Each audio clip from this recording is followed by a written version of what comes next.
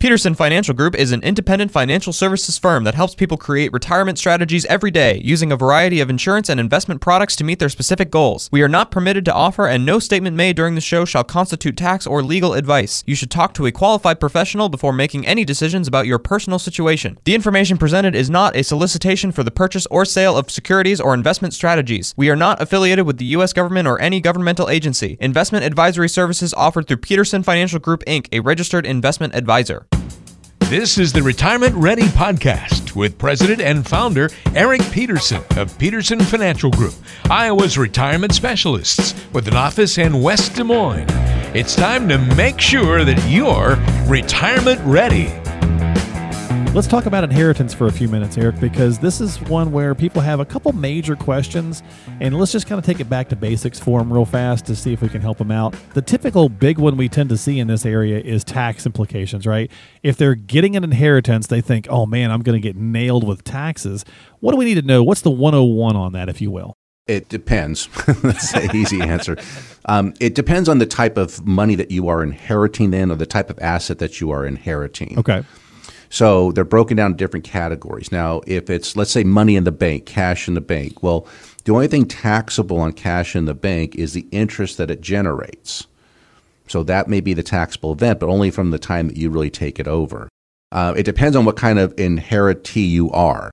So if you're a son or daughter in the state of Iowa, there's no and so we have inheritance tax on the state side, and then you have income tax on the federal side. Okay? Mm-hmm. So currently in the state of Iowa, they're kind of working on their inheritance tax, but right now if it's straight line, so if it goes from a parent to a child, there's no inheritance tax. They're trying to remove it if you leave it to a niece or nephew or something like that. But if we talk about federal estate taxes, what's going to be taxable to you is anything that is of a qualified nature, like a retirement plan, 401k, an IRA. Those are going to be taxable to you. It's kind of like the hot potato. Remember that game? Oh, yeah. Whoever ends up with it pays the tax. Okay. Mm-hmm. But if they have money in the bank, that's not taxable. If they have life insurance, that's tax-free. That's great. Roth accounts, those are tax-free. Under current tax law, a capital asset, so land, a home, individual stocks, and mutual funds held in a brokerage account, those under current tax law receive a step-up in basis. So let's say your parents had a farm, and let's say it's 100 acres, and they paid $100 per acre back in the day, and now it's $10,000 an acre. You know how farms can go, or sure, land can go. Yeah. If they give it to you before they die, your cost basis is $100 per acre. But if you inherit it under current tax law after their death, then your cost basis is the $10,000 an acre, which is going to be lower in taxes. You're paying correct. Money. Yes. If you turn around and sell it for $10,001 per acre, you only have $1 capital gain, so not much tax there. But the big one is around taxes on retirement plans, because those are 100% taxable to whoever receives them.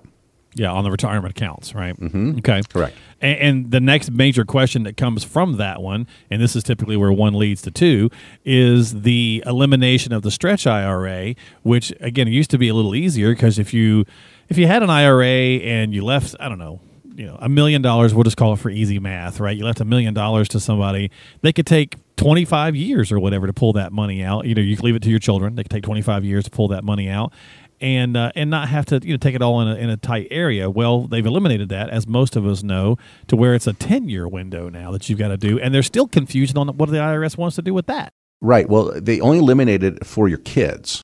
There's eligible beneficiaries that can still do that stretching. Is there? Okay. Oh, yeah. That doesn't get talked about nearly as much as the elimination for the kids. Because that's the normal progress, right? People teetling their money to their kids. But if you don't have kids, you can leave it to somebody, and you can leave it to somebody no more than 10 years younger than you, and they can still stretch it. Interesting. And who would that be? Well, typically it'd be a sibling, right? True. So if you don't have kids, you leave it to your brother or sister, they're not more than 10 years younger than you, they can still stretch it. They're an eligible beneficiary. Nice. Your kids are not.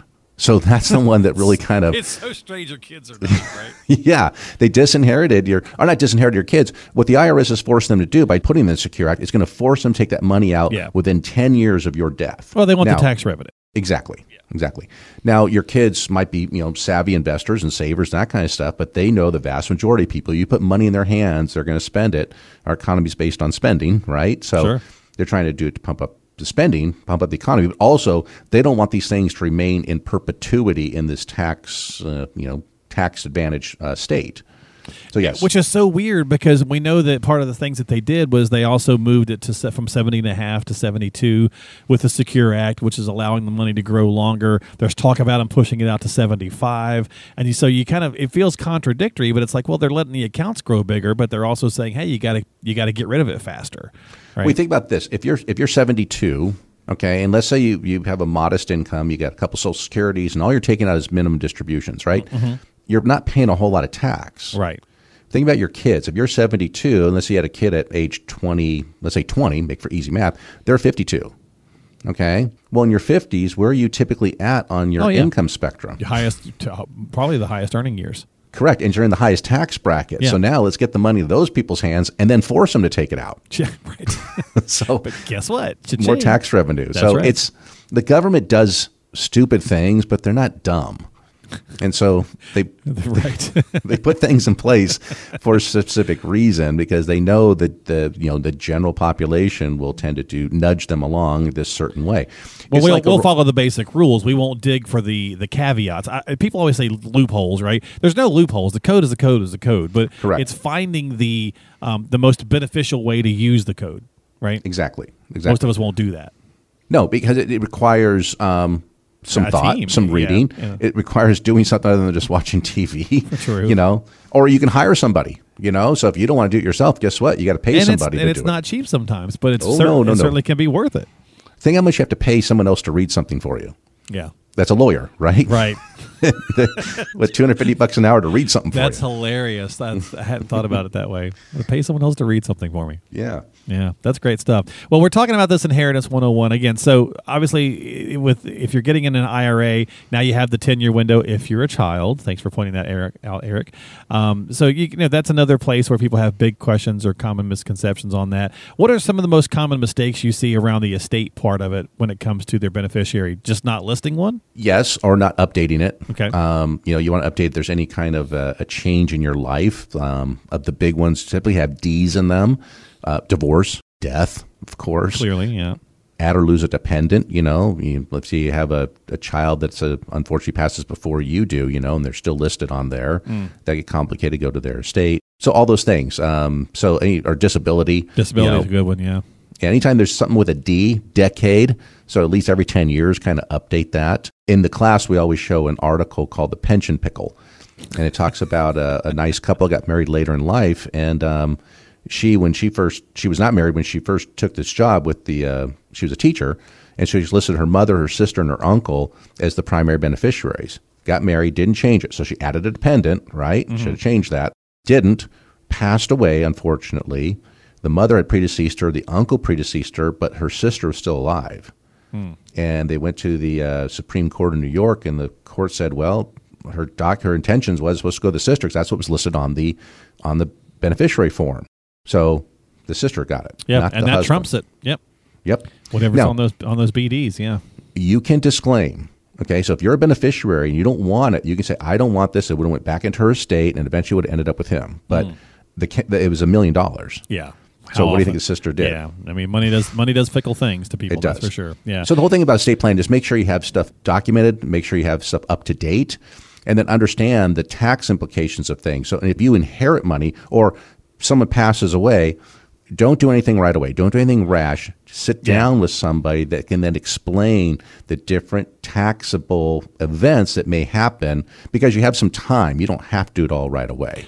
Well, I'm glad you said that because I was going to ask you as my final question, what was the common mistakes for people receiving the money and maybe moving too quick? I was going to say blowing it, obviously, is one way of going about it, but just making action or taking action too fast before you understand what you've got. Because, again, they're irreversible, right? You take money out of the plan, it's irreversible, so things like that. So make sure you're educated ahead of time.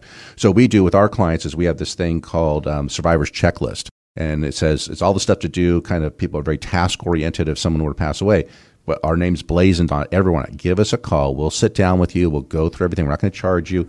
And it's very comforting to beneficiaries just to get somebody's recommendation from a tax standpoint. They're still going to choose what they want to choose, but at least they know then ahead of time, if I do X, Y is going to happen. And that's what you really want to understand. You've been listening to the Retirement Ready podcast. If you have questions about what you've heard on today's podcast and would like to schedule a complimentary retirement readiness review with Eric Peterson and the team at Peterson Financial Group, call now. 515-226-1500 is the number to dial. That's 515-226-1500.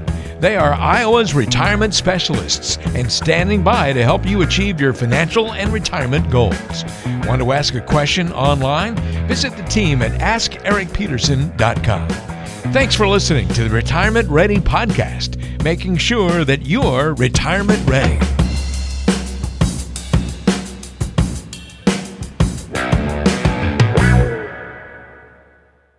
Did you know that Eric Peterson also has a radio show?